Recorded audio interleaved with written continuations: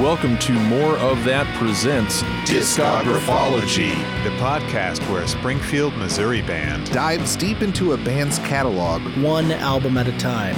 I am Matt. I play guitar. I'm Josh on bass. I'm Logan on guitar. I'm Blake and I play the drums. And we are More of That.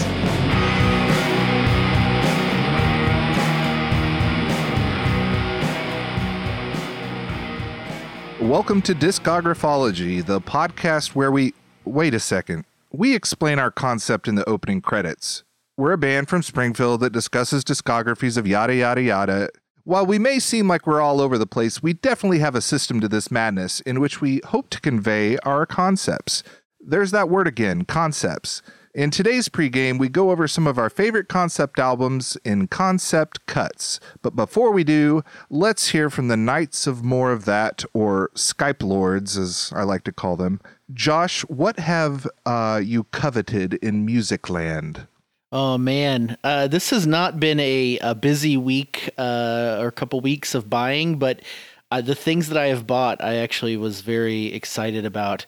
Pretty much all of them. I bought three things. So first off, the usual, monthly Vinyl Me Please update here. I did get I went ahead and exchanged this month's record, which was Usher, Confessions. I did not want that one. Not a big Usher fan. So I exchanged it for Queens of the Stone Age, Songs for That, which I think now, if I'm keeping track, 3/4 of the band have the Vinyl Me Please version of, which is nice. Love that one. I have not finished listening to it. I started listening to some of it, but I've had I don't know, shit's been going on. But I was excited about that. It's a little weird to have the poster thing that comes with it hanging in my bathroom where I put all my Vinyl Me Please art, because it's the Queens of the Stone Age Q that is a sperm going into an O. So it's a little strange to have up on your wall when you're in your mid-30s. Well, no one made you do it. I know, but it's a tradition at this point.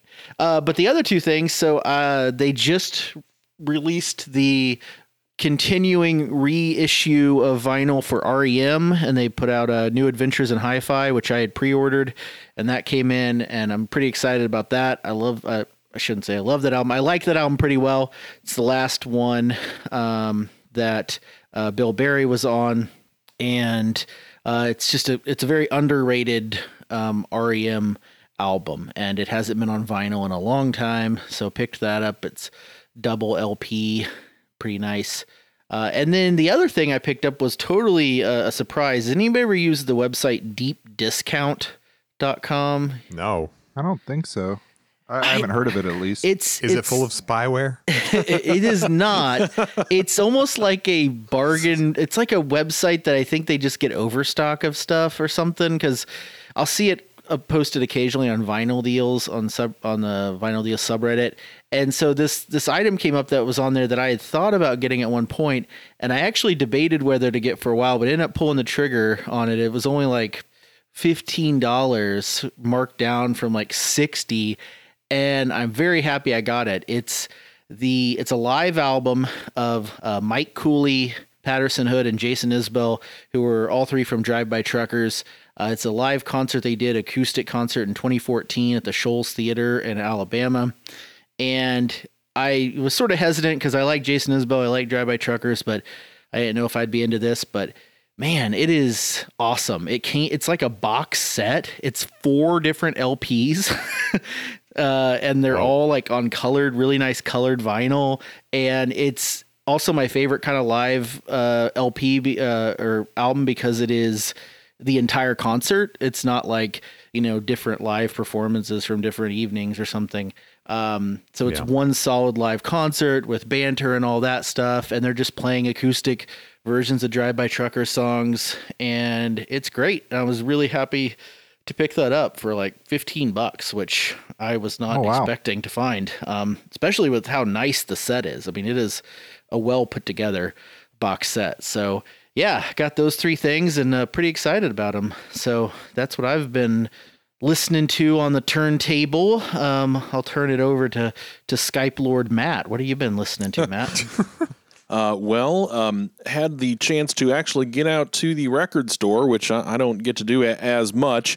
After the Hoot and Holler live show, which was a hoot, as one might say, we stepped over to Stick It in Your Ear, and I actually picked up a record that I've mentioned on the podcast before that I had on a copied tape, but it was Hey Jude, the Beatles compilation album from 1970. It's their probably the hairiest cover. Everybody's got long hair and they're looking pretty haggard in front of an old church, and Hey Jude's there, but also some fun singles that weren't put out on any American albums. Rain is definitely on it. I believe Paperback Writer as well. Old Brown Shoe is one of my favorite left field Beatles songs. So been digging on that again, and then also just happened to come across something on Twitter that it was the anniversary of the wreck of the Edmund Fitzgerald. So I've been spinning some. Wait, the song Gordon or the Lightfoot. actual event? I believe the actual event. Oh, okay. Wreck of the Edmund. What's the event? I don't know what that is. Well, it was a ship that went down in Lake Erie or Ontario, and Gordon Lightfoot wrote a song about it. I think I assume he wrote it, but so I've been spinning that. I actually just apropos of that, happened to see Gordon Lightfoot when he came through and played Juanita Kay like 20 years ago. I went with my dad, so I guess old fogey music is what I've been into. Nice. Shockingly, what about you? What about me? My wife and I recently went to Bentonville, Arkansas, home of Walmart. And we hit up Block Street Records, who have 2 locations there. Have you guys ever heard of Block Street? Not. I think I've been there, but I'm having trouble remembering what it looked like. Well, they have 2 locations, one of which is basically a closet with some vinyl in it, and the other is more like a full-size store. But they had some decent stuff you don't necessarily see up here, so it's nice to go somewhere else and not rifle through the same old stuff. Amongst what we found was I got Gary Newman, his debut album, The Pleasure Principle, an album I've loved since like I was a teenager. Does it have Cars? Good album. Cars and all the other hits. Disintegration, The Cure, we finally have that now. Ooh.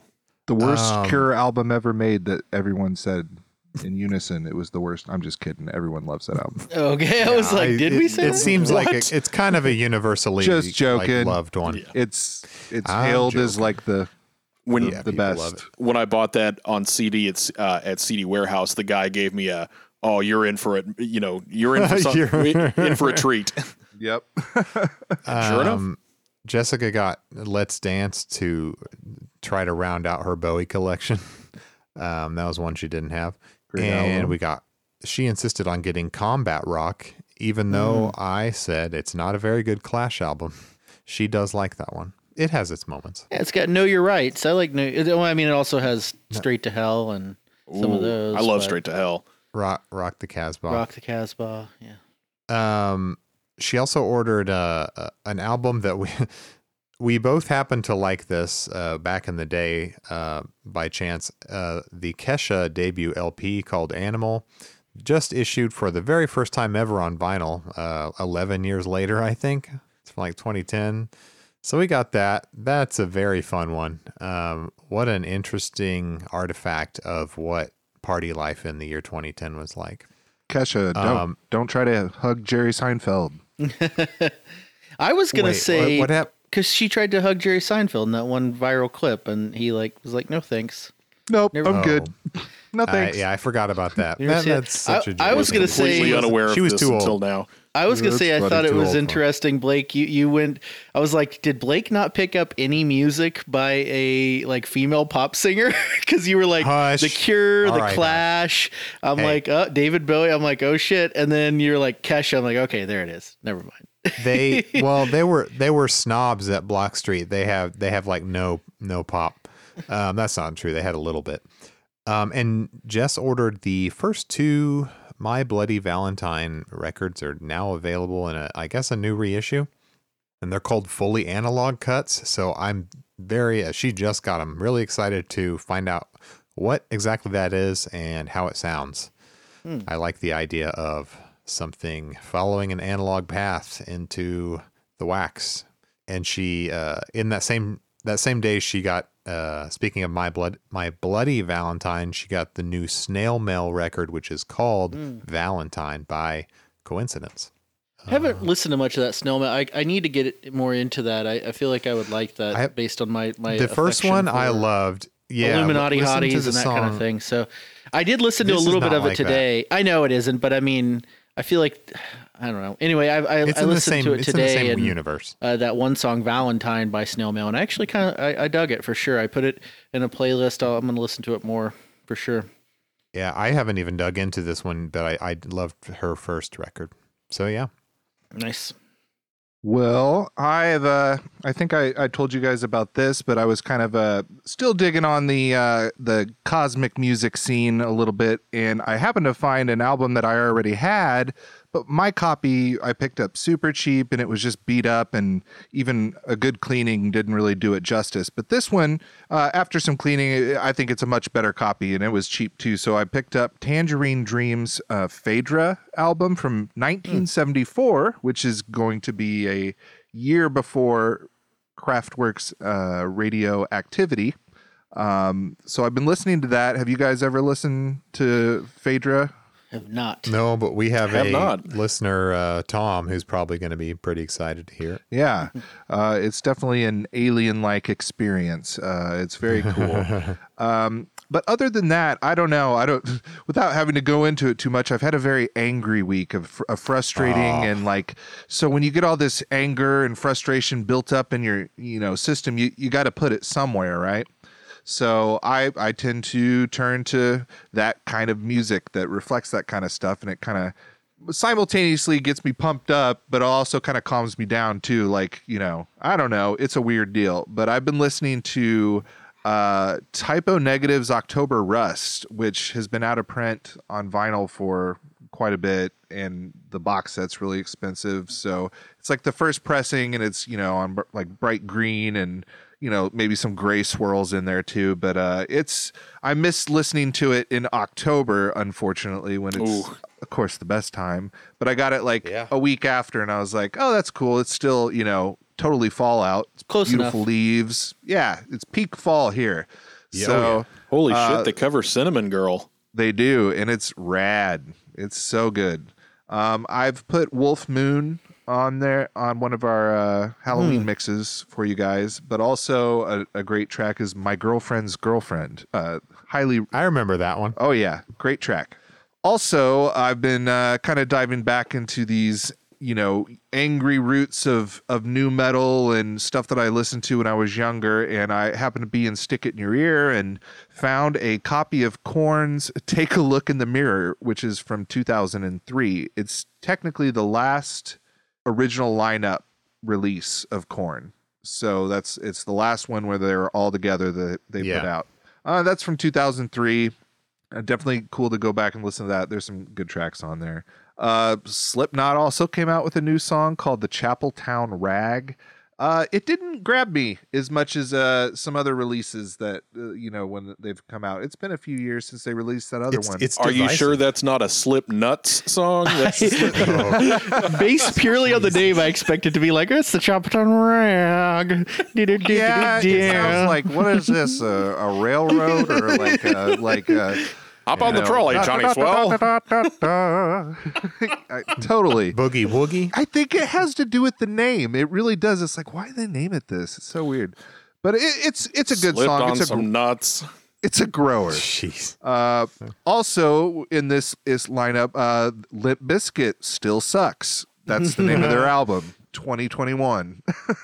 I listened to that, and that was an interesting experience. It was there was some definitely parts that reminded me of, old classic. They don't care. They do what they do, and they don't, think twice about it. So it was interesting to go back and listen to that, but I'm sure everyone probably thinks I have terrible taste, and you are correct. I'm just getting serious dad vibes. I try to make up for it by liking, good things too. Like, it creates balance. I can't appreciate either one without the other, or, too long didn't read. There's a good or bad taste. There's no good or bad taste. You just like what you like while being open-minded. It's some new music you haven't heard, and closing doors never leads anywhere, and all that stuff. Sons, brothers, Okay. brothers, more of Thanks, that. Dad. All right, now you guys have your jammies on for this, right? Oh God. Your jammies and your whiskey, or Yes. Yeah. whatever Nice. you like. I'm always in jammies drinking whiskey. I am drinking a black cherry White Claw. Oh, I like the concept here. Speaking of which, I think it's time we move on into our topic: concept cuts. Oh yeah.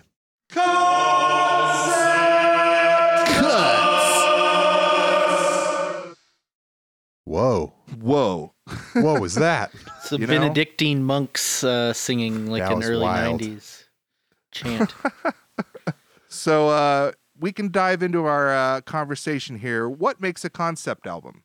How difficult is it to convey a message or a concept through music? And what's maybe your favorite concept album or tracks that really bring it into focus for you? Josh? Well, I wrestled with this one because there are some, bigger concept albums that I do love, and I feel like everybody's kind of aware of, like Pink Floyd, The Wall, I think is a great album. I love it. It's a solid concept album. But I was trying to think of one that's like, okay, what is one that not many people think about or talk about? And then I really was just trying to find something, and kind of, just going through my collection and scraping around. And then eventually this one came to me, and I was like, oh, this is great. 'Cause it's legitimately something I love, and it's a unique concept for an album. It just ticked all the boxes. So what I chose was 1968's. The full name of the album is The Turtles Present the Battle of the Bands, and it's by the group The Turtles, which I would argue one of the more underrated groups of the 60s. So most people, know the Turtles. They're the 60s pop group that hit big in 1967 with Happy Together, which was their big kind of poppy hit, which I knew that song growing up from the oldies station and, Tate compilations, and loved it for sure. But somehow I stumbled across this album, Battle of the Bands. I don't remember how, online. And then eventually I found it in a flea market and picked it up. And it's really just become a favorite of mine that is not as well known. So it's their fourth studio album, and it's produced by Chip Douglas, who was the producer for the Monkees. He actually had left producing the Monkees and come over to work with the Turtles. I guess as maybe a animal band thing. I don't know. Anyway, they decided for their fourth album that they were going to make a concept album, with the concept being they were going to pose as 11 different bands competing in a battle of the bands. Whoa. So of the 12 tracks on the album, there are 11 of them that are each presented by a different quote unquote group, but in reality it's just the Turtles playing different styles. And the cover of the album is them in tuxedos, like they're emceeing sort of the battle of the bands. The first track is about the opening of the battle of the bands, and then it just kind of goes through different groups playing. And every song is so different, but also really good. There's a song on there called Eleanor that was sort of I think it was the single from it, and it's purposefully done almost as like a parody of their own style. It was supposedly written in response to the label telling them they wanted another Happy Together, so it's like overly saccharine and sweet, but I still think is just a great 60s pop song. Probably the most notable one that most people know is there's a song on there called You Showed Me, which is on the album is depicted as being by a group called Nature's Children. But it is, the Turtles. The song You Showed Me is actually written by Roger McGowan and Gene Clark of the Byrds.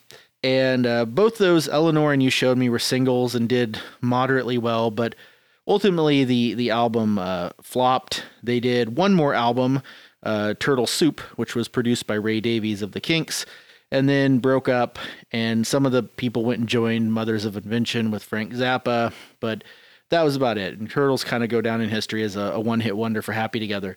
But this album, I just think is a good, underrated album. Besides Eleanor and You Showed Me, there's a song called Earth Anthem, which is the only one that's not done in that style. That's the last track. It's just sort of a great meditative track on environmentalism, and is very pleasant to listen to.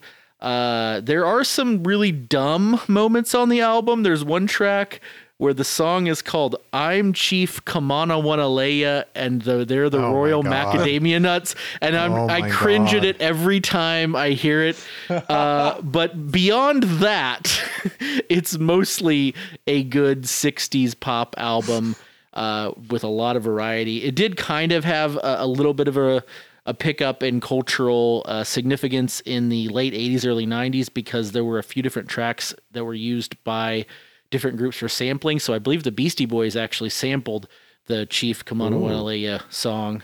And De La Soul sampled You Showed Me in another one.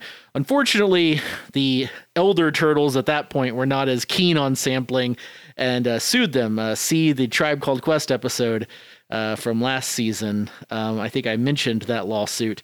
So didn't really work out so well in the end for those groups. And they kind of, I think, sullied a little bit of their image, kind of became the stereotypical yuppie, musicians. But 1968's types. Turtles present the Battle of the Bands. It's a great concept, fun album.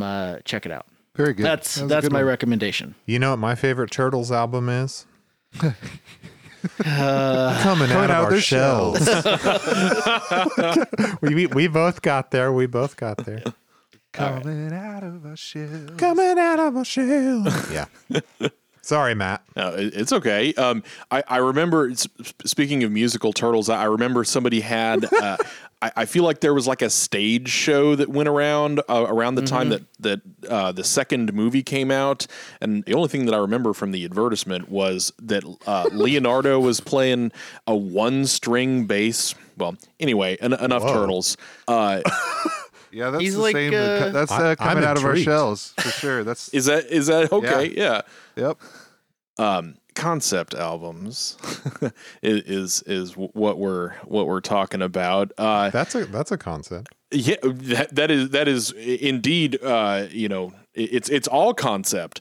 But I also thought a lot about, different concept albums and, what makes a concept album. And, Josh, I also immediately went to Pink Floyd. I would argue that everything from Dark Side of the Moon to even the final cut has elements or could be called concept albums.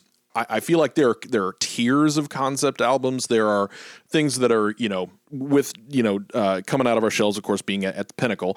But you've got your rock operas, which are, definitionally, concept albums. Tommy, of course. I've never listened to Quadrophenia and should get into that. I think I've heard a few tracks from it. And then there's also, kind of unofficial concept albums, which I would call things like, OK Computer, anything that has lots of kind of a consistent theme, perhaps, is a theme a concept? I don't know. Sgt. Pepper's, a lot of people will argue is kind of the concept album. And it's funny that you were mentioning, Josh, the Battle of the Bands. I know that, in watching, the anthology. And so there's elements of that, there as well. Between the Sgt. Pepper's Band and then Billy Shears.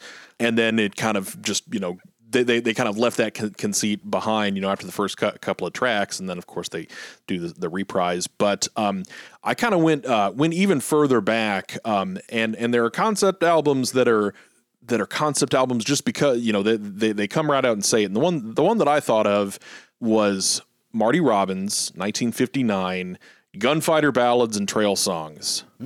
And by God, that's, you know, it is, you know, he delivers what is advertised, and it's all great.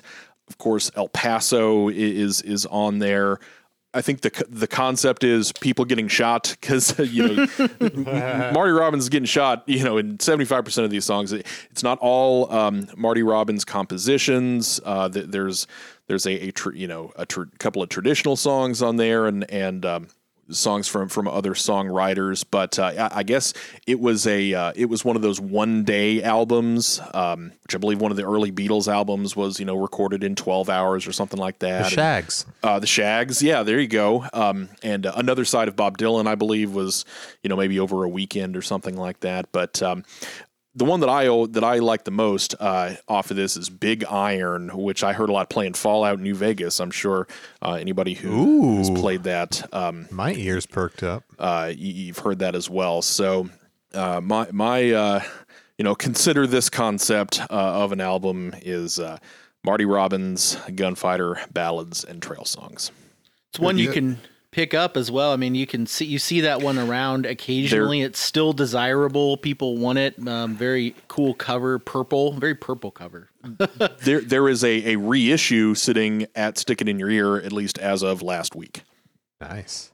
Okay, so my issue with this was there are probably too many concept albums that I like, so hard to narrow down. And this one isn't my favorite. It's hard to even pick a favorite, but it's an album I really love, and I feel like it's a genre I haven't given enough love on this show, probably considering how much I used to love listening to hip hop, and I still do. But it's who out there has heard the Kendrick Lamar, his second record, Good Kid, Mad City, 2012? I've heard songs. Haven't heard that one, no. It's got some bangers. It is a full-on concept, sort of non-linear narrative album with a lot of connective tissue. Dr. Dre, executive producer of the album. And the concept is Kendrick's own experiences as a young man in his native Compton. Things are out of order. It's a narrative concept, but like I said, non-linear. Thematically, you know, violence, gang rivalry, drugs, and general adolescent horniness run throughout the whole thing. How's that for concepts? And I like that it flows seamlessly from start to end. There's like no pauses. It's all one flowing thing, kind of like a certain album we're gonna do soon here. And everything flows into each other, all connected by narrative skits in between. And Lamar said about it, it's about the kid that's trying to escape that influence of his hometown, that is, but has always been pulled back in because of circumstances that be. Good Kid, Mad City. Good Kid in a Mad City was a rapper nickname he gave himself years before this came out. The album is called Good Kid MAAD, and MAAD is like an acronym. He said it could stand for My Angry Adolescents Divided, or I like this one better, I think, My Angels on Angel Dust. Okay. So pretty much every track has dialogue stuff in between it, and there's a device of using an answering machine or voicemail messages as connecting threads between tracks. And we're hearing Kendrick's parents, his mother and father character on the voicemail bickering, and they're trying to get a hold of him. He doesn't pick up because he's too busy out there in the streets being up to no good. And his parents want their van back that he took off in. He's supposed to be like a teen. Remember, it's like looking back at his younger years. And his dad, this is funny, his dad constantly wants to know where his MF dominoes are at. And so they're kind of like the comic relief on a album that is really heavy themes. But I prefer the way they've done this to your average kind of corny hip hop album skit, you know, the ever present skit. We don't hear the main character's voice. We hear his family worrying about him.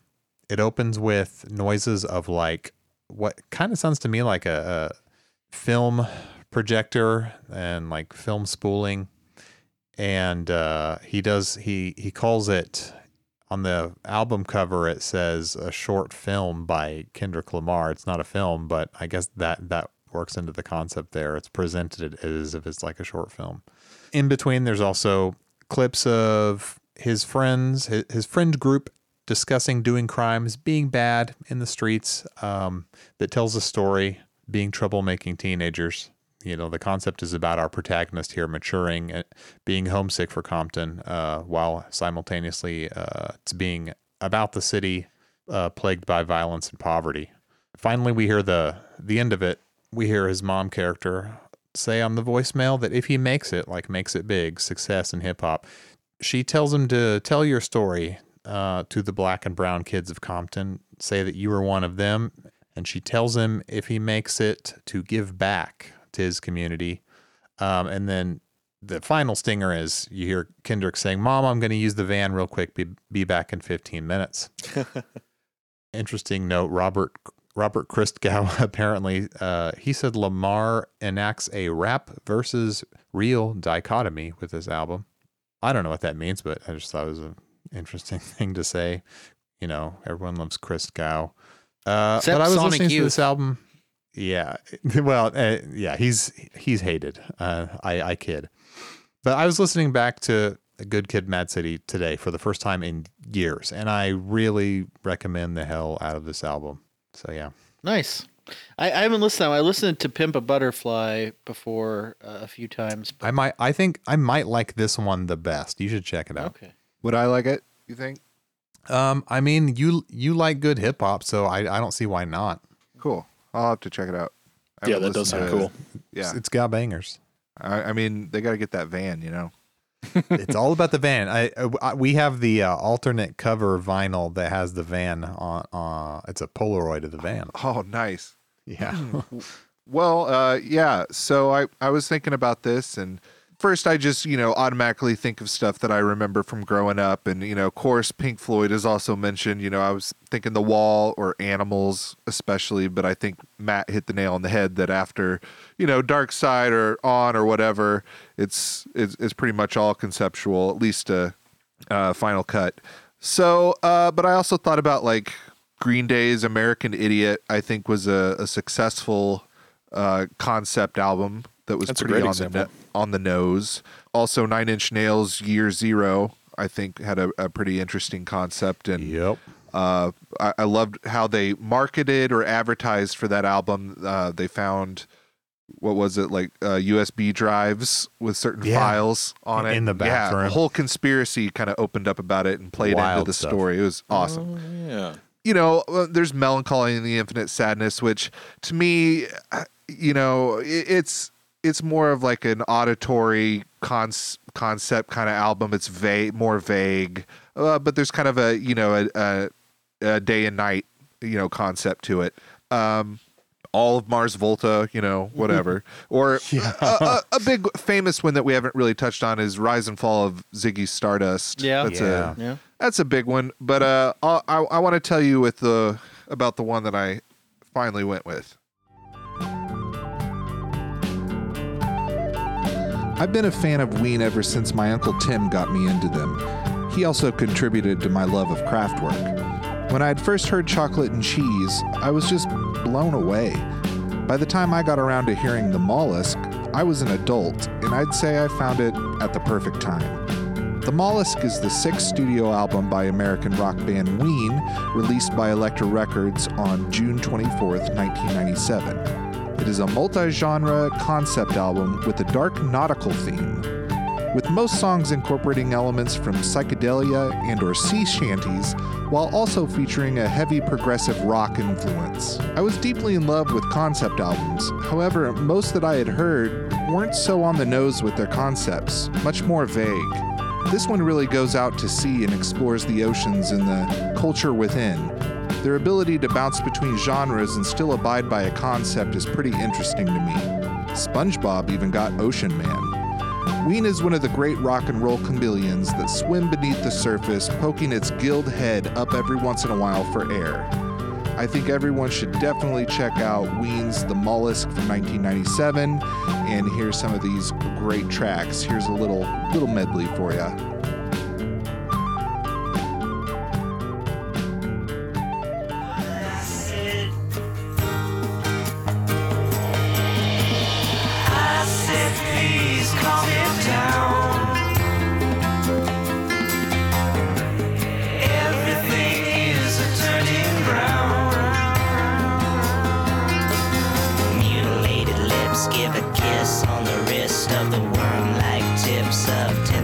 Expanding in my mind, I'm fine, accepting only fresh brine. You can get another drop of this, yeah, you wish. Mutilated lips, when your foot on bludgeon your eye, the blarney stone brings a tear to my eye. Down to the pub for a 2-shilling ale. The bread on the counter is going stale. If I don't get a rose, it's head in the sand. Daylight has come.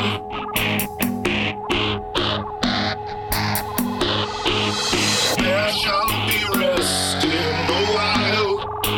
Daylight has come.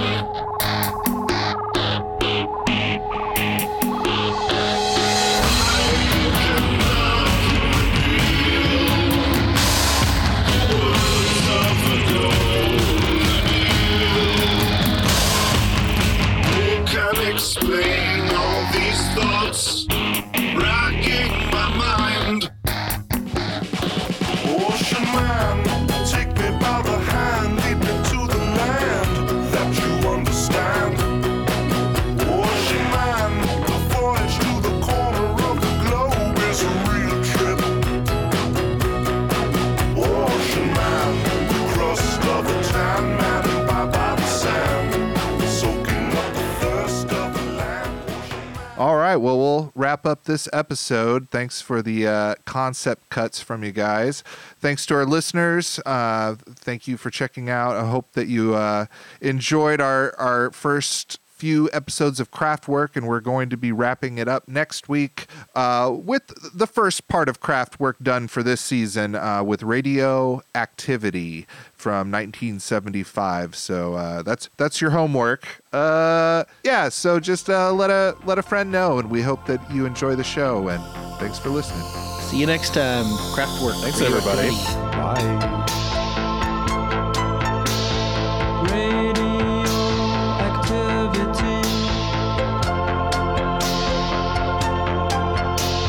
is in the air for you and me.